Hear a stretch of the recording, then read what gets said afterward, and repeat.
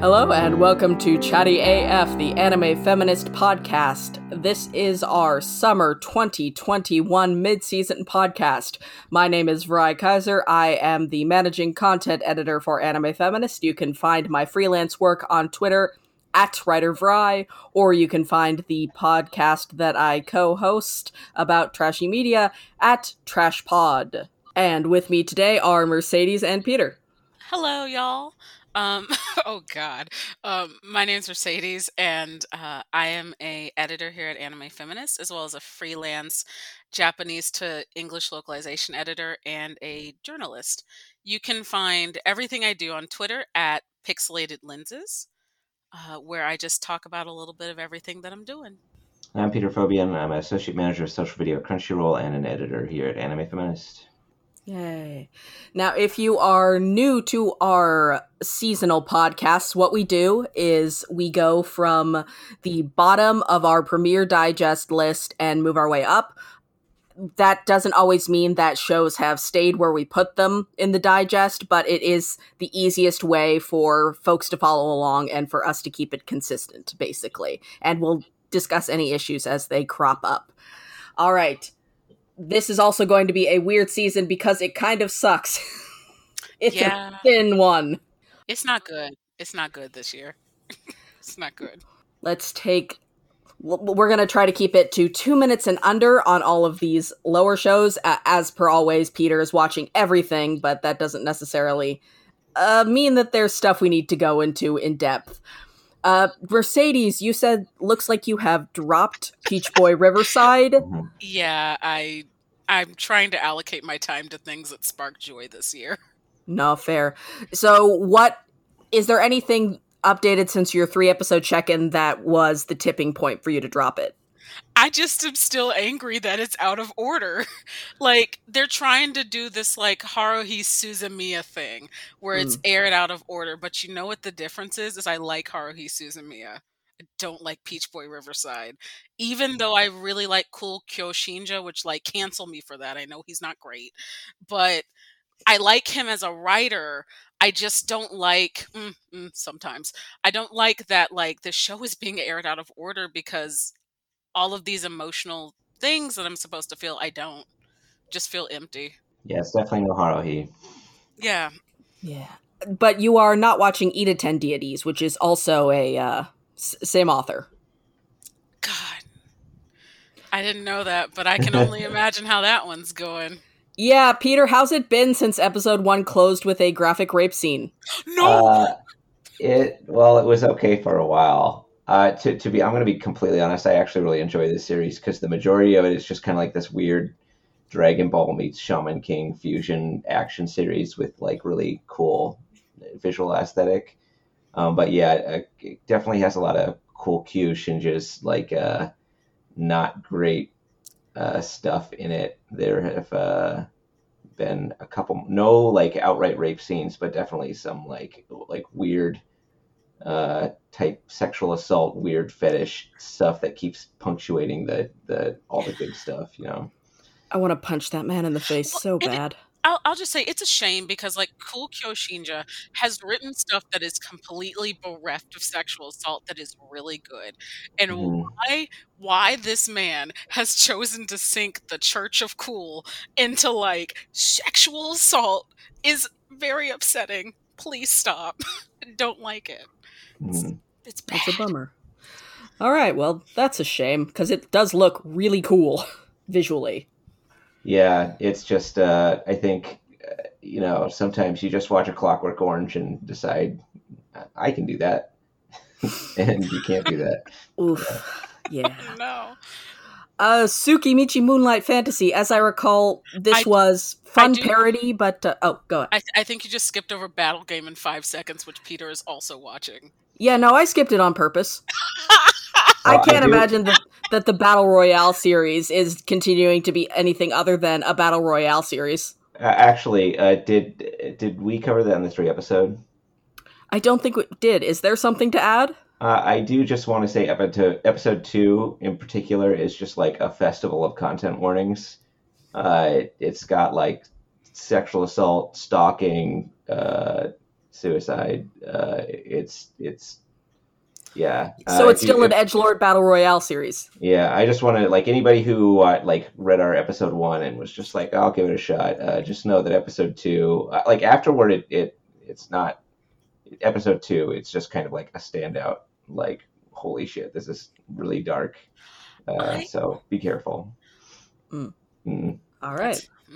Yeah. Good to know. All right, moving up into Yellow Flags, Tsukimichi Moonlight Fantasy. Mercedes, you kind of you tabbed this one as mostly a fun isekai parody series, but it did have the really tiresome slavery jokes. Has it balanced out? Is it better?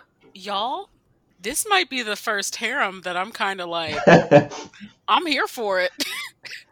Which is not what I expected. That's not what I expected. I just want to say, I keep wavering between, am I gonna drop this or am I not? But here's the thing: is my girl the orc princess? I'm here for her. I'm Oh, talking she's the orc. best. I'm talking orc princess supremacy. Yeah. She's so cute. I love her. I really like Mio, the black spider. She's very much a character that I like. I like those characters that like they feel like they might kick me, and like yeah, she's very much so that character. I kind of like it. It's nice to like an isekai.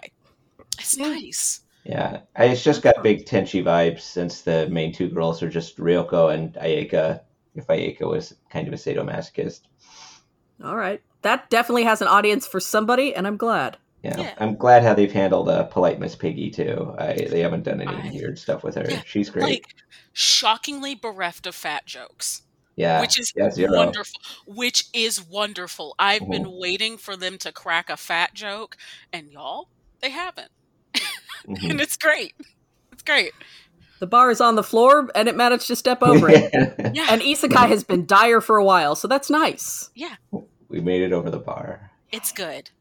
Nice. Life lessons with Uramichi Onisan. How is it balancing out the saying unfunny things to children versus the actually funny backstage segments? This show has become that meme of don't you just want to go ape shit sometimes. Mhm. And it's nice because like Uramichi is also very conscious of like he works with kids. So like there are things that we cannot say in front of kids. And so some of the jokes have leaned more towards it just so happens that the kids do something that like incite the joke, but like they're not at the expense. At least that's kind of how I feel. Mm. They're less at the expense. Though I do continue to be worried with how much I'm vibing with this very misanthropic man. It's been a hard 2020 New Game Plus. Yeah. He's very relatable professional gymnast slash children's show host. Yeah. Yeah. Yeah. I am gotta say I'm not a fan of the choreographer though. I wish that that character wasn't exist. Very like Persona Core. Big Junpei energy. Yeah. Ew. Big Junpei energy. And it is good. I'll say like I don't think it's for everyone. I think you're either gonna like this show and find it hilarious, you're gonna hate it and find it exhausting because the world is already filled with negativity, or you'll land in the middle. Mm. That's all the reactions. Yeah. I do worry Uramichi's gonna end up snapping. Like this man is on the edge. That would be a dark ending to that I was gonna show. say that'd be a bad twist. Very, like, this man is very on the edge, constantly worried for his mental health. And for the fact that he drinks a lot. He can't go to bed without drinking or sleep medicine. Uramichi, please get a counselor. Yeah. Peter, anything to add about Realist Hero that is not in Chiaki's 3-episode review? Or I guess she went into like episode 4 or 5, I think, actually.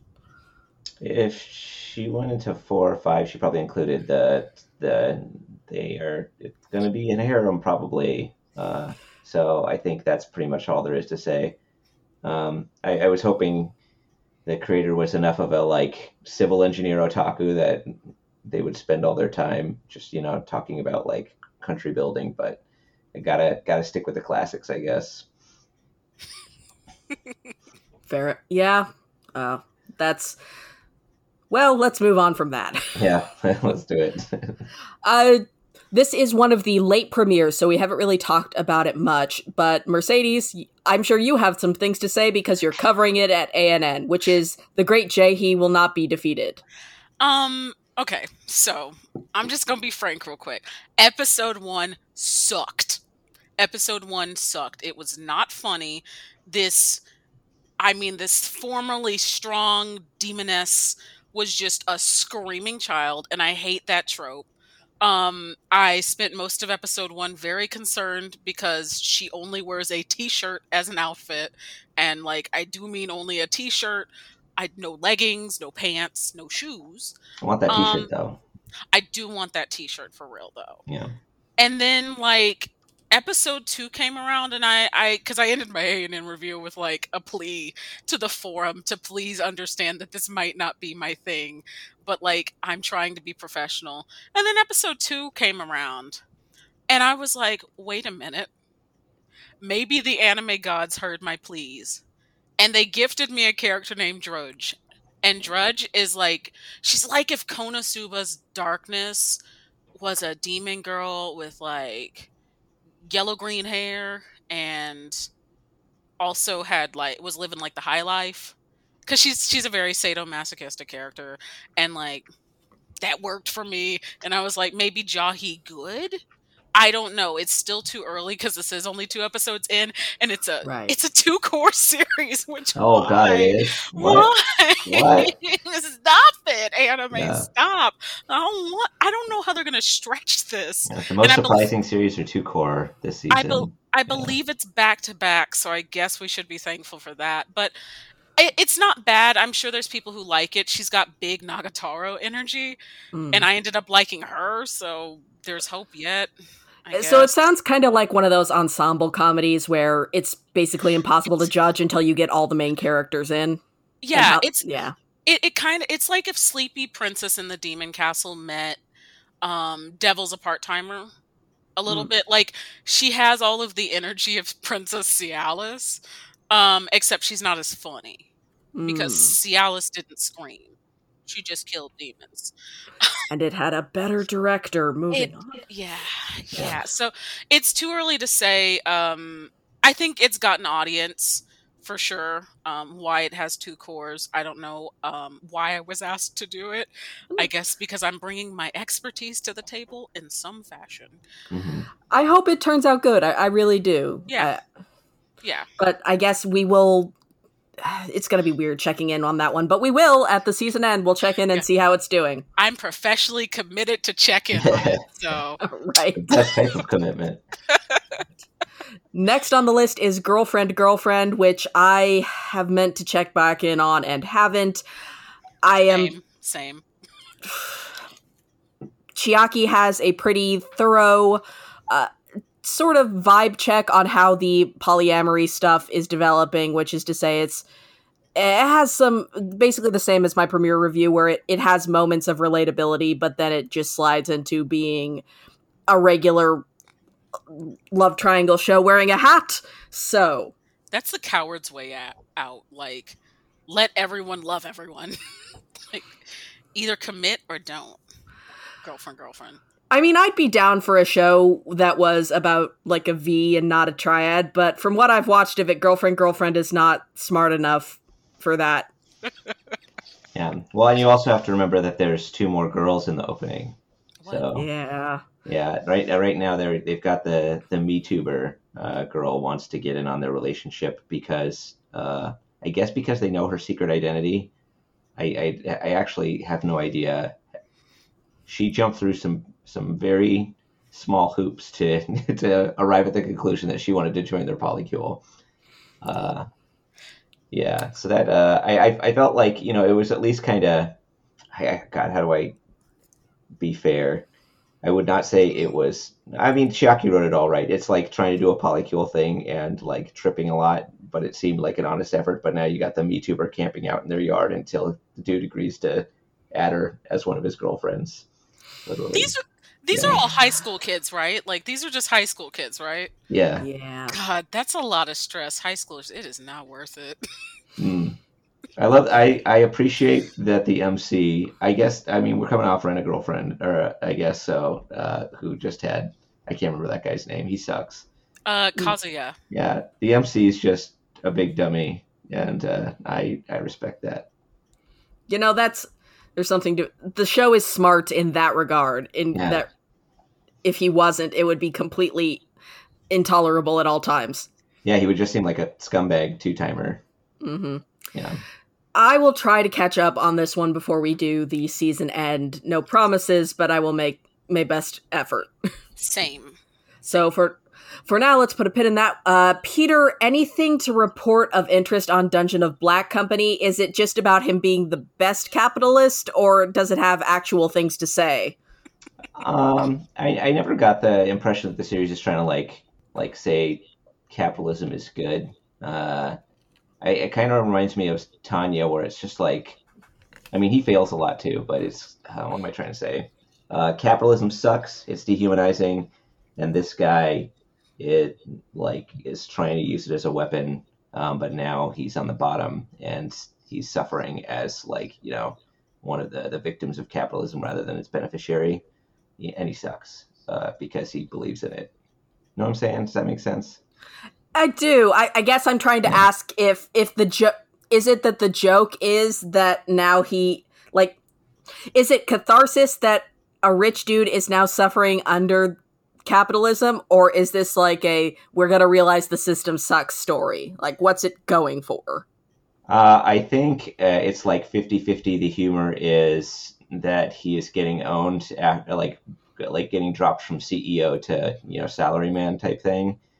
But also it is leaning into a lot of the same tropes as Realist, where he I don't know. AI does have a harem going, so yeah, you just can't escape the isekai themes. But I definitely think it is going haha, this CEO is getting owned by capitalism. Isn't it funny? All right. Yeah. So people should. I'm just going to go ahead and keep recommending people watch Cells at Work Code Black instead. Yeah, I mean that one's way better. Yeah. Yeah. Duke of Death and His Maid. I know Chiaki was really warmed up to how this one was developing into less fan service, more of kind of a romance with occasionally ecchi highlights. How are you? You have anything else to add about it? What did I just? It's like Crash if James Spader was afraid of cars. You mentioned a movie I love very much. That's tempting. Yeah, I don't or that girl just really wants to die. I don't know. A lot of the romance stuff is made very weird by the fact that she is just trying to get him to kiss her, and if he does, she will literally drop dead. So it's got a weird kind of, I don't know what to call that fetish, but yeah, it definitely early on it was kind of uncomfortable because it seemed like he was. Well, it seemed like he was very uncomfortable with the way she was acting around him. Now it has gone more the way of a consenting romance. It's just the they keep playing chicken with the fact that if they touch, she will die instantaneously. So all right, so it has fully inhabited being anime pushing daisies. I respect that. Yeah, it's kind of like a high school romance where they never kiss, except it's got a very good reason that they never kiss, rather than just why aren't they kissing? You can go, oh, I know why they're not. There's consequences, real bad ones. Yeah, that's kind of cute, honestly. Maybe I'll go back to that. I don't know. Drugstore in Another World. Anything worth noting with this one? It's been surprisingly wholesome and a pretty chill show. They do have one episode where the dude makes a love potion, which turns out to be an aphrodisiac kind of thing. The scene doesn't get too bad. It was it kind of stood out because a lot of the show is kind of pretty charming and wholesome. So okay, because Alex's review of the first episode was pretty gross. Oh, they did have, I guess in the first episode they had the thing with, I don't know what's up with that girl. She's just women really are hysterical, don't you know? She needs herbal tea. I mean, his solution was have some calming, chamomile tea or something. And then excuse me, he gave her some sleepy time tea as a solution. Yeah. She stopped trying to murder her boyfriend, and she comes Oh back. God. Yeah. The whole reason he makes an aphrodisiac is because their relationship's going really well, but she wants to have kids, and he's super busy, so she's trying to make some stuff happen in the bedroom or something. Oh, so Uh, non-consensual drugging. Okay, love that. I was gonna say that to me the solution seems like maybe we sit down and talk. Oh, that's what he says. He says you two should really talk. I think he talks to the guy too, and he's having the same problem, and he's like, "Wow, you two should talk to each other." Um, I don't know if she was intending to give him the drug without his knowledge, or if she was just trying to give him a little pep in the bedroom, since usually he's so tired at the end of the day, kind of thing. Like some Yeah. some isekai Viagra. Yeah, I guess so. That feels cursed. That feels Mhm. cursed. I'm sorry I said that. Yeah, I guess her storylines get a little dodgy, but most of the time he's just like reinventing super glue or that bitter stuff that keeps your pets from eating things they shouldn't, that kind of thing. All right, so it's doing how it does. Yeah, A detective is already dead. I should have believed the title on that one. Yeah, basically, I thought Siesta's a cool character, but and I liked that she was the Sherlock Holmes, and he was the Watson. But then in episode 2, she's already dead, and he's the new detective and the most important character now. Oh wow, That so she's sucks so actually bad. dead. Wow. Yeah. He's hanging out with this girl in high school who, when Siesta died, I guess she donated her organs, and that girl got her heart, and so she's like has the urge to hang out with him because of that's what happens when you get a heart transplant. You like are attracted to people that the person who the heart previously belonged to is attracted to. You know how that happens medically? Yes, obviously. Yeah. So yeah. Did she get this girl's super detective powers? No. Oh wow, I fucking hate this. Yeah. Right, detective powers aren't stored in the heart. Obviously. Yeah, she didn't get the brain, just the heart. So. Yeah. Okay. Well, that sucks on ice, and so let's move on to a show that we're all watching, which is the case study of Vanitas, my baby, my problematic fave. Yeah. Okay, so I'm just going to say, like, I'm still on the fence. Do I watch this or not? Because I've never seen anything by Mochizuki Jun. And, like, I'm like, am I going to like these vampires or am I not? So sell it to me. All right. So, well, possibly you haven't seen anything by Mochizuki Jun because she has only written 2 series and one like at the beginning of her career that got canceled. But she worked on Pandora Hearts for a decade, and now she's been working on Vanitas for 7 years. So big long Pandora epics are her thing. Okay. But so Vanitas, I don't know how well I can sell it to people who aren't into the exact niche of things that I am into, but it is a Bones anime, so it is incredibly beautifully animated. It is full of both good children and trash gremlins. It takes place in this steampunk kind of alternate history world because magic MacGuffins changed the course of history, so there's a magical system at work, and it's extremely horny. I have missed vampire stories where wait, pause. Did you say corny or horny? Because that's 2 different vibes. No, fair. It's an extremely horny series. Oh, okay, it's with an H. Horny vampires. Oh.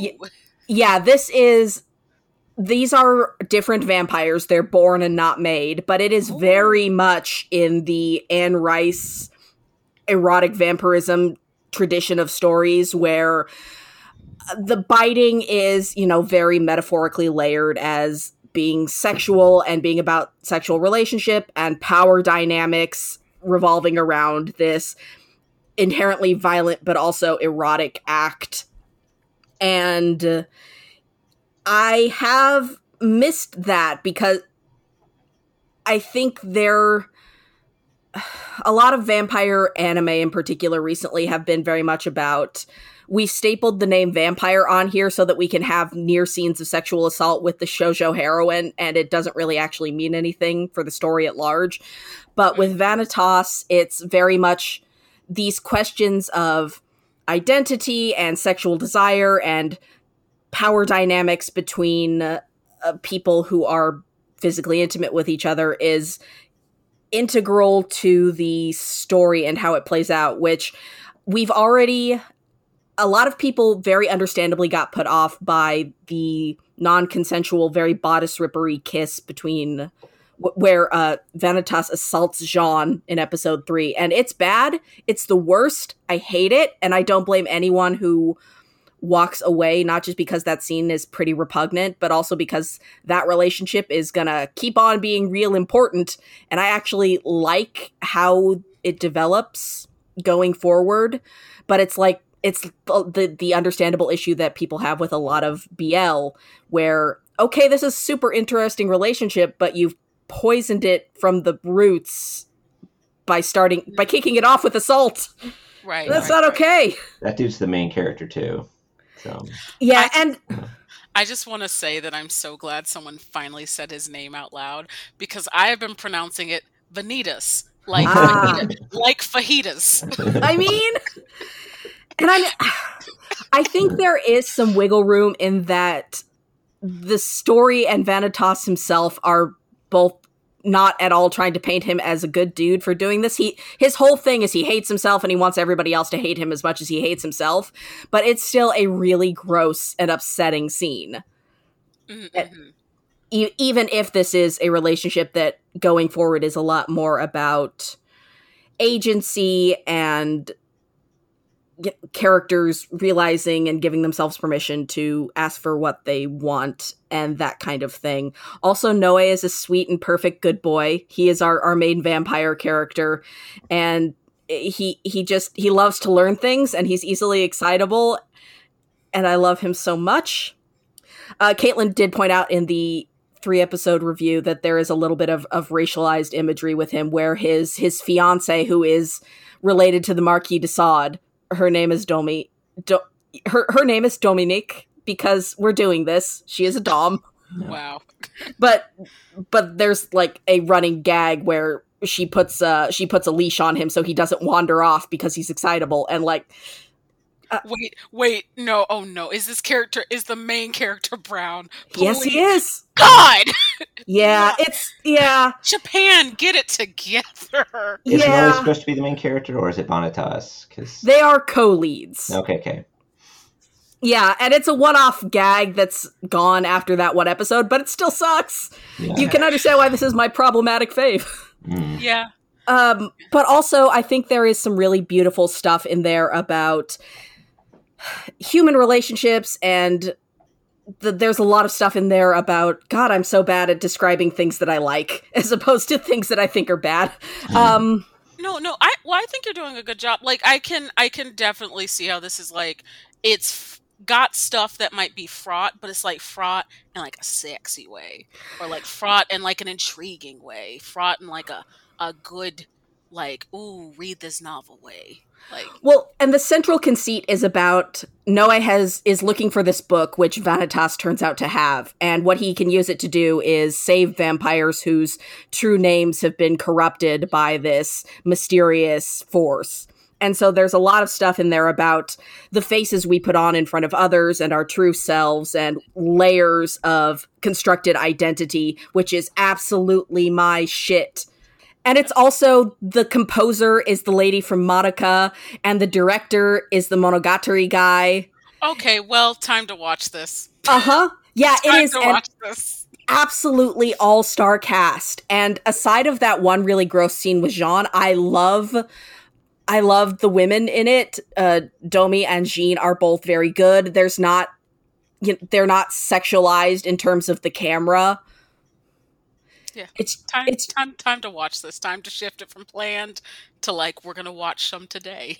It is also extremely deeply homoerotic because Mochizuki Jun loves to write about sort of amorphously defined relationships where everybody's kind of flirty with everybody else and we don't put labels on it, really. So big everybody's bi and disastrous energy. I mean, this is just appealing to me more and more. Yeah, I don't blame anybody who hits those content warnings and is like, nope, I'm the fuck out of here. But God, it's everything that is all of my interests. And it is a gorgeous adaptation. And it's going to be 2 core. It's a split core. Oh, wow. Everybody gets a second core. Everybody. Yeah. Love it. I'm very curious to see how that will go, because it's we're currently motoring along into the third volume as far as a pretty one-to-one adaptation, and the manga, after running for 7 years, is only up to 9 volumes. So, oh no. because it's a monthly release. So, well, I guess we'll see when we get to that second core, huh? yeah, I maintain that Bones is pretty good at doing anime original content. Fight me, but we'll see. So yes, I'm glad that I have convinced one person. I am sorry about my rambling, everyone at home. It was all worth it. I love it. Yay! Now that we've spent a solid 10 minutes on that, Sere Gensaki, is there literally anything worth saying about this? No. All right. Scarlet Nexus, Nobody Is Watching, Remake Our Life. Mercedes, I know you've been really liking this one.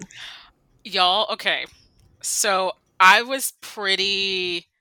came down pretty hard on it when I reviewed episode 1, because I don't think any show is worth a 50-minute premiere episode. I don't care how good your show is. I don't care what you're adapting. 50 minutes is too long. And they didn't really use the 50 minutes well. I think it was very slow. And it was a lot of table setting. But y'all, this show moved from mediocre to pretty okay. Like, I am really enjoying it. It's this weird blast from the past of like a 2006 that I never got to experience as an adult because I was obviously a child. But it's really interesting because it's drawing on all of these tropes from 2000s anime, specifically from like the middle of the decade anime. There's been all these insert songs, like they had Freckles by Judy and Mary from the Rurouni Kenshin opening. They No, had it's a Haruhi Suzumiya thing now. We can reclaim Yeah. it. Yeah. Oh, okay. Yes. And like yeah, they had like God Knows, which like I cried because it's one of my favorite Haruhi Suzumiya songs, and they even all of the table setting for that episode mirrors the actual Haruhi episode where that song is inserted in. It's really good. There's some fan service, but I also think you could hand wave that as it's pulling on tropes of the genre and of the decade that like a 2006 anime would have been made in. I really like it. I definitely have a ship for the show, and I remain terrified that this show is going to shatter my heart, because like I don't know what's going to happen. I'm sure that there's a fan translation of the novels out there, and I'm not interested in finding it at all or being told. But like I'm just like cautiously optimistic, a little bit irritated that we're getting a clip show this week, but I really like it. It's a really good exploration of a college experience. It's just really good. It's really good. I'm liking it, which I didn't expect. Nice. Yeah. That's nice. It seems like a good, quiet slice of life type show. Yeah, and it's actually dealing with like the last episode before this clip show that we're gonna get. It started to deal with like overwork and exhaustion, and like how you cannot push yourself for the sake of your studies or what you're passionate about, which I really appreciated. It's a solid show. Like I would really like to see us get the light novels for sure, but it's a solid show. There is a character I don't like because I don't like her voice, and that is Aki. This child she's like 18, 19. She sounds like a 5-year-old. Stop doing that to women. There are women that have naturally high-pitched voices, but like hers is that really cutesy voice that no real life person, I don't think, ever speaks in. And then there's the senior. I don't know if she's graduated or not, but she looks like she's in elementary school or something. Yeah. I don't know why they do that to characters. I mean, and granted, there are women who do look younger than what their age is, but I don't think it's a weird trope of having like an adult woman who looks like a 6-year-old. Yeah. Don't love it. Yeah, but it's a solid show. Good. I want to kind of motor through these last Neutral Zone shows so that we will have the last 20 minutes to really talk about the top 3. I think there's a lot to talk about with them. Do it. So, Remain. Peter, is there anything to say besides it's a nice show about good boys doing sports? I am very concerned that the girl who has semi-blackmailed him into playing water polo, it was his girlfriend, and he doesn't remember, and she's actively manipulating him to get him back into water polo, much like some other characters have done to him. I don't like this whole subplot about how people think he should play water polo, so they're kind of like making him do it rather than him deciding that he wants to do it. Also, she's doing that, and they were previously in a secret relationship or something. That is really gross. But the sports stuff itself is good. All right. Yeah. Keep an eye on that going forward. I know that those elements of him being pressured versus deciding what he wants to do have kind of always been there. So will be interesting to see if it comes to a head or if the series realizes what it's doing with that. Mm-hmm. All right. Nighthead 2041. Mercedes, you are keeping up with this one? I guess I am. Stirring endorsement. I guess I am. Is it just you and me, Peter? Are we in the trenches for this one? I think so. Honestly, I don't really have much to say about it. Just stuff is happening all the time. I'm not sure what it's going for yet. It is this weird mix of Psycho-Pass, Marduk Scramble, and Akudama Drive, but it's nowhere near as good as any of those. Oh. It's really visually it's visually alive. Like there's stuff everywhere. Psychics, weapons, 2041. But it's just like I don't ever know what's really happening. I know so it's also it's a reboot, which I mean I think is worth saying. It is a reboot of a franchise from 2007, I believe. But I don't know what's ever happening in this show. It's from 1992, so it's definitely one of those early 90s like Dark City psychic powers type anime. It's from the year I was born. Oh, okay.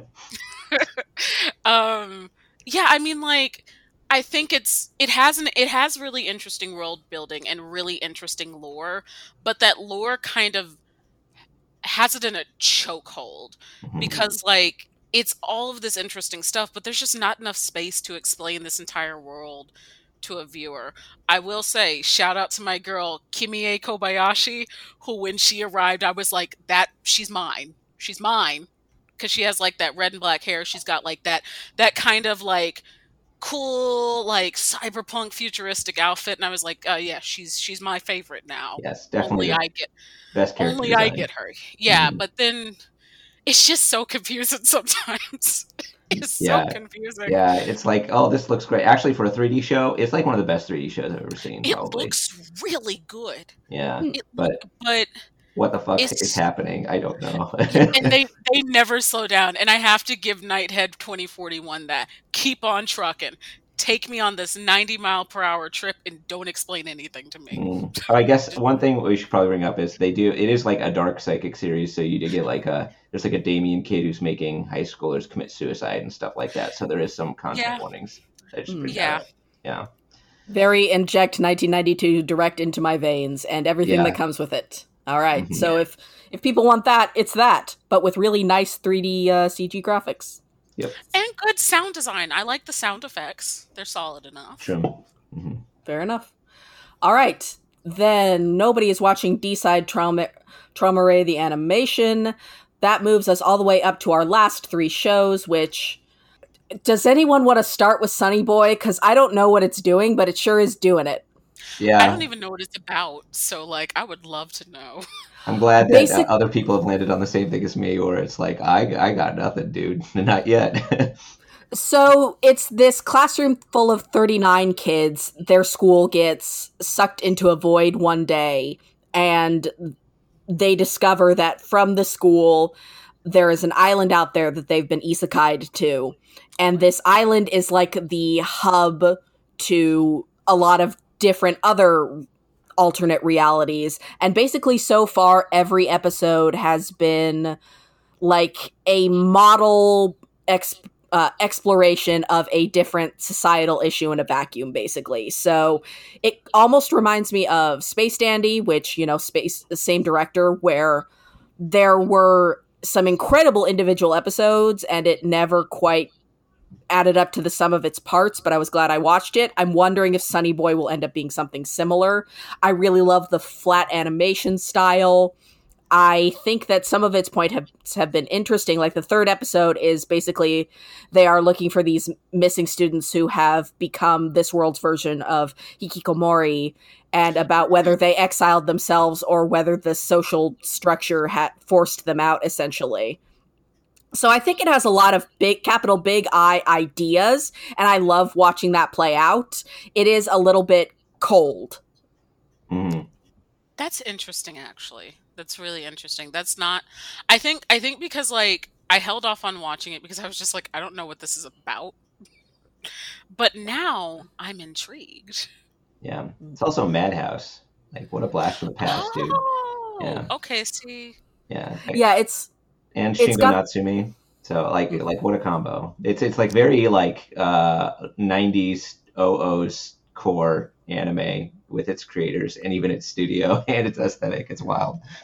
See that, and that has me intrigued. I wish someone would have told me that because I probably would have given it a try for sure. Because it sounds like kind of, I mean, to put a Western genre label on it, like Portal fiction, like that going to another world. But like, what would happen if you got to explore kind of like all these pocket universes? Like Sliders. very like, yes. That Mhm. show That's that neat. everyone still knows about, Sliders. I still know about Sliders. Oh, thank God. No, that's intriguing.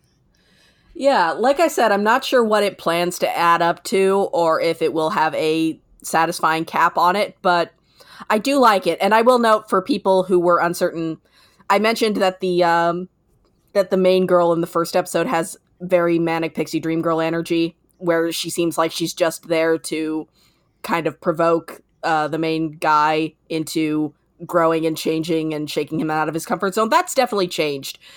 They still do a lot together, and he maybe has a crush on her, but she's gotten to do a lot more outside of him. And there are also 3 or 4 other really interesting female characters, and it's a no fan service show, which is cool.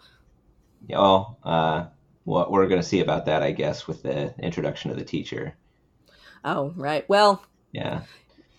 I place adult fan service on a different. Yeah, I guess Plane. if it had to be anybody, yeah. I guess it's real kind of just like we got to wait and see what it turns into. I'm just praying that it doesn't become Lord of the Flies. That's what I really do not. I mean, want it to be. It kind of is Lord of the Flies in that Lord of the Flies was a very, despite the fact that people keep trying to fucking teach it as a universalized story, it was Golding doing a very specific critique of British schoolboy narratives where they were a civilizing force, quote unquote, to other nations. And that first episode is a lot about kowtowing to authority, even when it's dangerous. And they had all of those bomb shelter and World War II pieces of imagery and some pretty horrifying corpse shots. This is definitely a very specific societal critique. Yeah, I was going to say, like, everything you just described sounded like a very specific, and really specifically, like a very specific Japanese baby boomer experience, especially with, like, war imagery. Like, that's something the Heisei generation doesn't know at all. Like, that's a very Showa concern, which I guess is who would be, like, also making animation at this time. That's fascinating.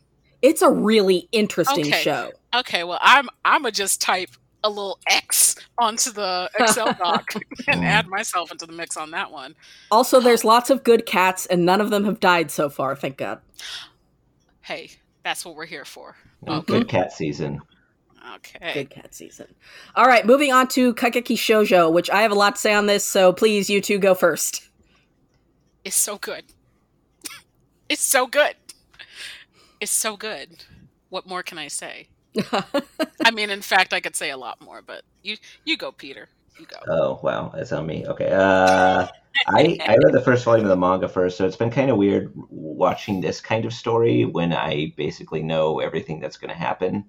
Mm-hmm. I can say I'm disappointed that they toned down Sarasa being a Roboco level Shonen Jump referencing machine, like she is in the manga.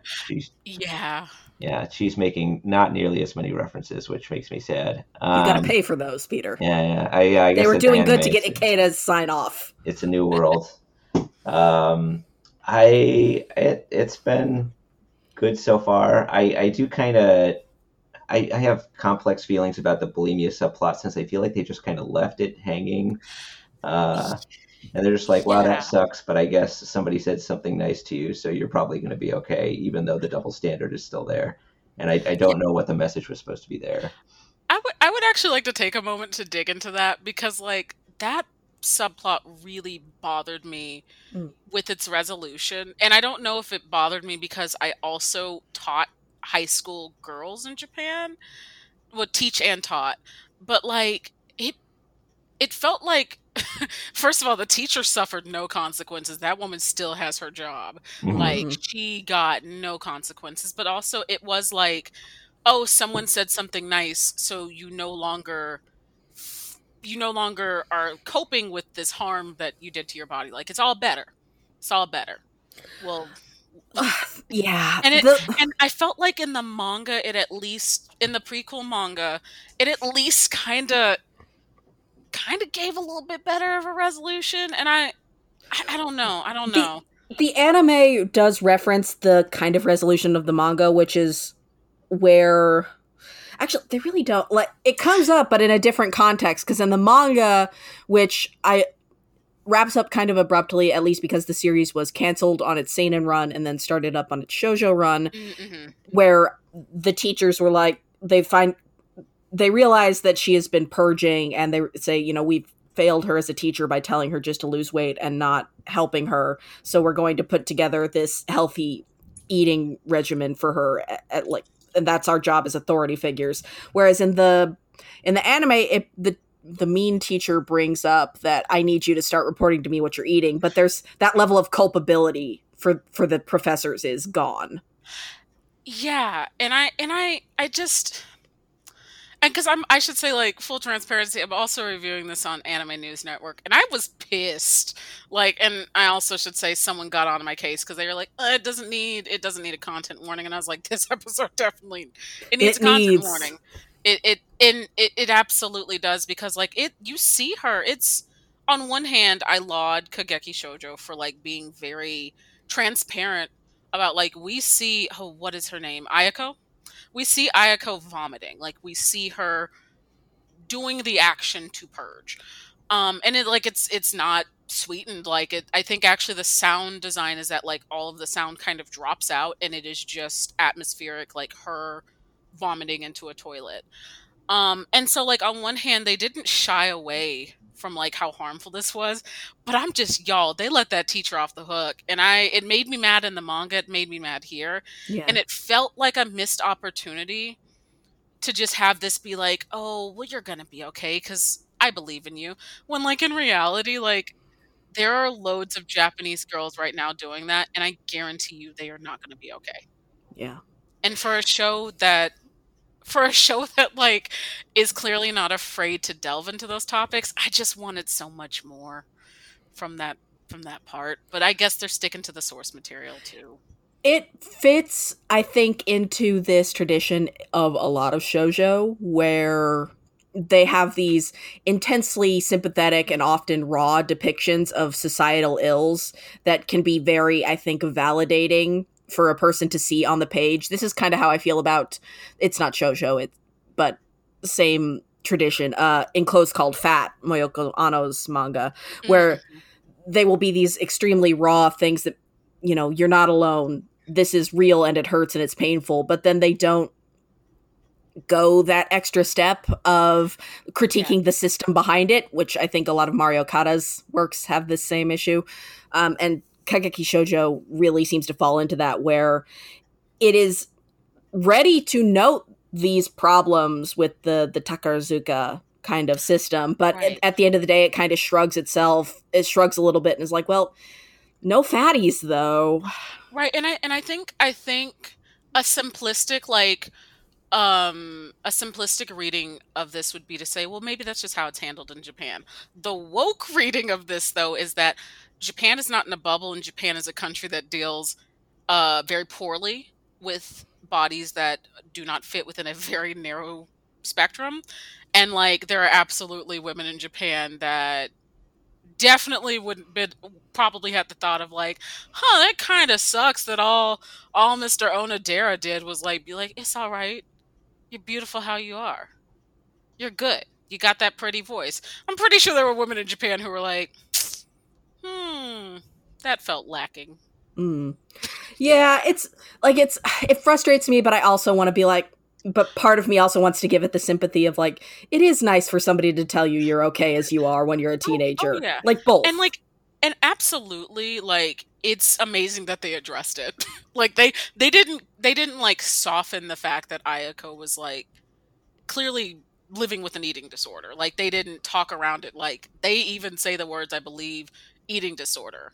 And I think they even say bulimia in the subtitles. So like, I mean, like, I'll shout out like the translator for this series for also not pussyfooting around that too.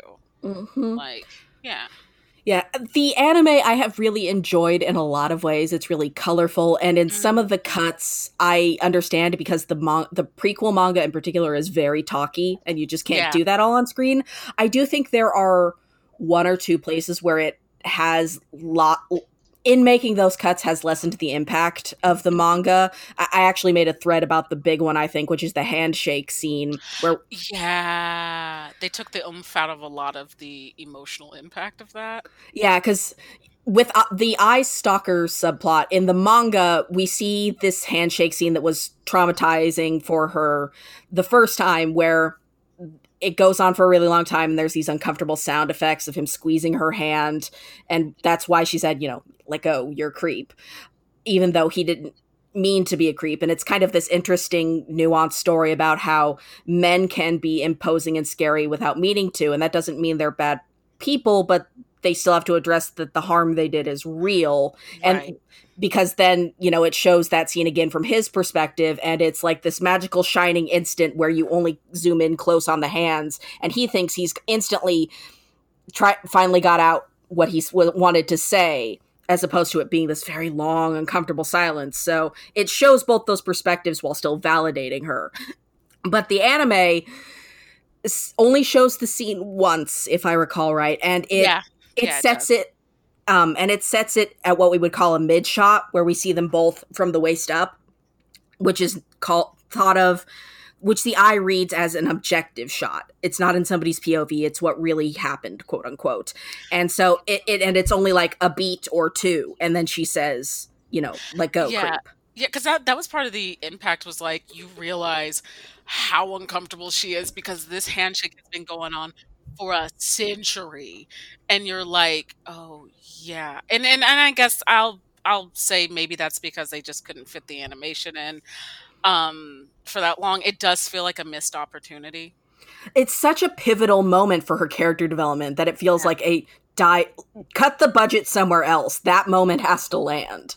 Right. Well, and it's weird because then you think of like, they went very hard on like Ai's, the sexual trauma that like she dealt with. Like, they did not cut corners there, and I was like, we could have gotten more of the handshake scene, which also is kind of important to her. And I was talking with my partner. She's at Sunshine Goth on Twitter. That's Sunshine with a 1 and Goth with a 0. She told me it would be okay to mention this, but she has had experiences in her life that are not unlike Ai's, and for her it was kind of an alienating depiction, not because she thought it was gross or lurid or anything, but because the way the manga builds up this abuse Ai's goes through, it's under these almost 3 or 4 layers of distancing. Not only is her mom is a famous actress, but she's also disregarded as a sort of a slutty person, and also she doesn't know who her dad is, and also they have this distant, uncomfortable relationship, and all of that leads to this very common abuse that happens to a lot of people in very normal situations, not daughters of distant, famous adult actresses. And so for her, it was almost this kind of thing where while attempting to be respectful, it was making it as this thing that happens to other girls, not just this thing that happens to a lot of people. Yeah. Mm-hmm. And oddly enough, we ended up swapped in that way, where she was a lot more touched by Ayako's eating disorder subplot emotionally, whereas I felt a little more distanced from that as somebody who's kind of had lifelong troubles with food and like disordered eating stuff. So it's very interesting to me the way this manga is extremely heartfelt and in the right place, and I like the characters a lot, but I think it hits different for people depending on how close you are to what's being depicted, and I don't know what that says about the series. I think what it says is that in a really actually quite relatable way, it is messy like real life is messy.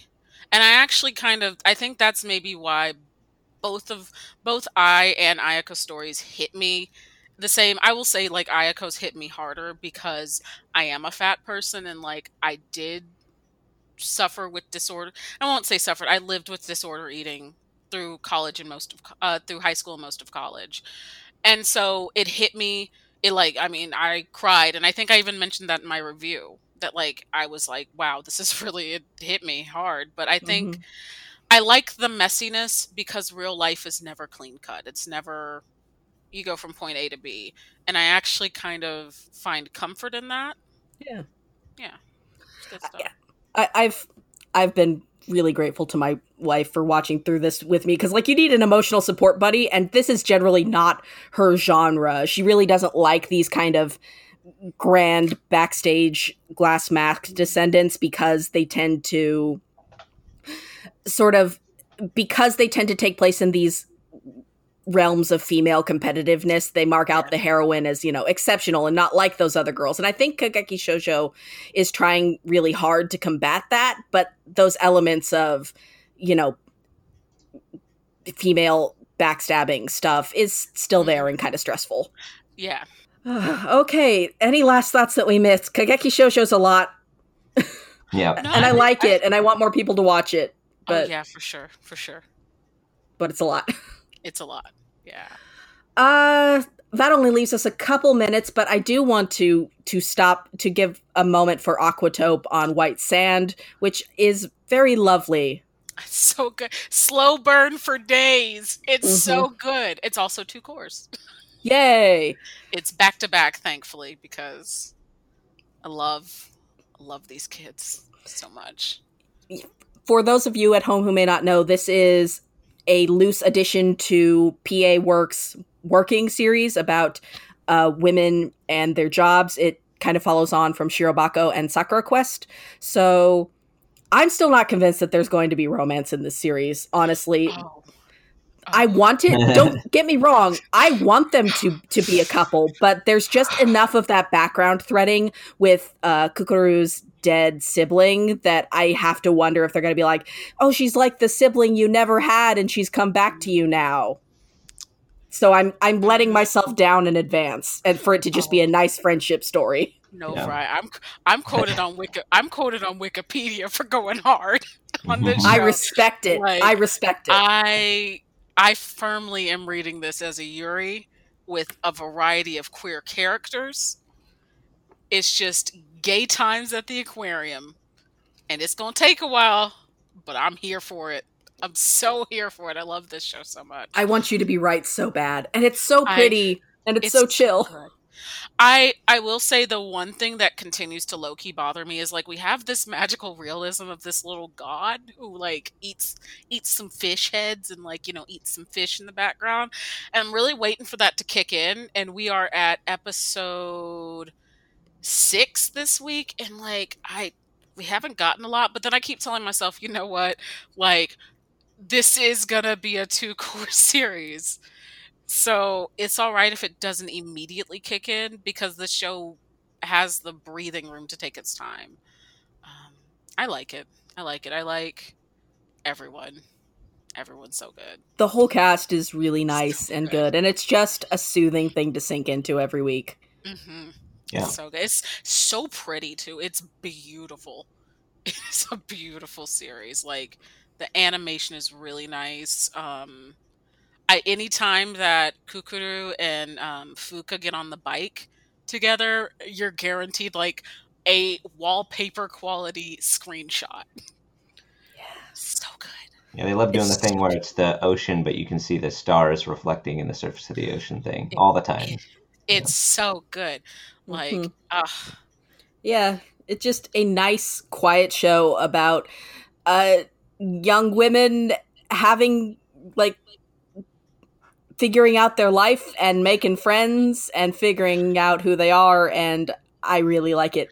I will say my biggest concern now is that in episode 5, we were given a timeline, like a deadline for when Fuka will be leaving. And I'm very concerned because I keep saying, oh, it's 2 core. And then I'm like, oh God, how are they going to stretch this material until the in-world September? Like, time skip. And I mean, well, but then that's what I'm worried is that they're going to do a time skip. But then, like, if they do that in the first core, what's going to happen in the second? Is she going to come back? Oh, she could. She'd come back as adults. They come back as adults and fall in love. Yay! See, it just writes itself in my head. It's good. It's good. Yeah, it's really good. It's really good. As always, if you are new at home, we will not be covering Netflix series. Those get their own podcast, and carryovers and sequel seasons will not get discussed until the end of season podcast. There's a lot of them, but I think we'll have a lot of room because I don't think we'll need to talk about some of those red and yellow flag shows again. For sure. Until next time, thank you so much for joining us, AniFam. We really appreciate you. If you liked what you heard, you can find more from us in your ears and on the page by going to animefeminist.com. If you really liked what you heard, consider tossing us $1 a month on Patreon, patreon.com/animefeminist. Every little bit really does help us continue to make the site accessible and to pay our team and contributors. And we could not do it without you. You can also find us on social. We are on Tumblr at AnimeFeminist. We are on Facebook. Technically, we have one at AnimeFem. And we are on Twitter at AnimeFeminist. Enjoy your summer, AniFam. Catch up on your backlog. And we'll see you next time. Go get yourself an ocean girlfriend.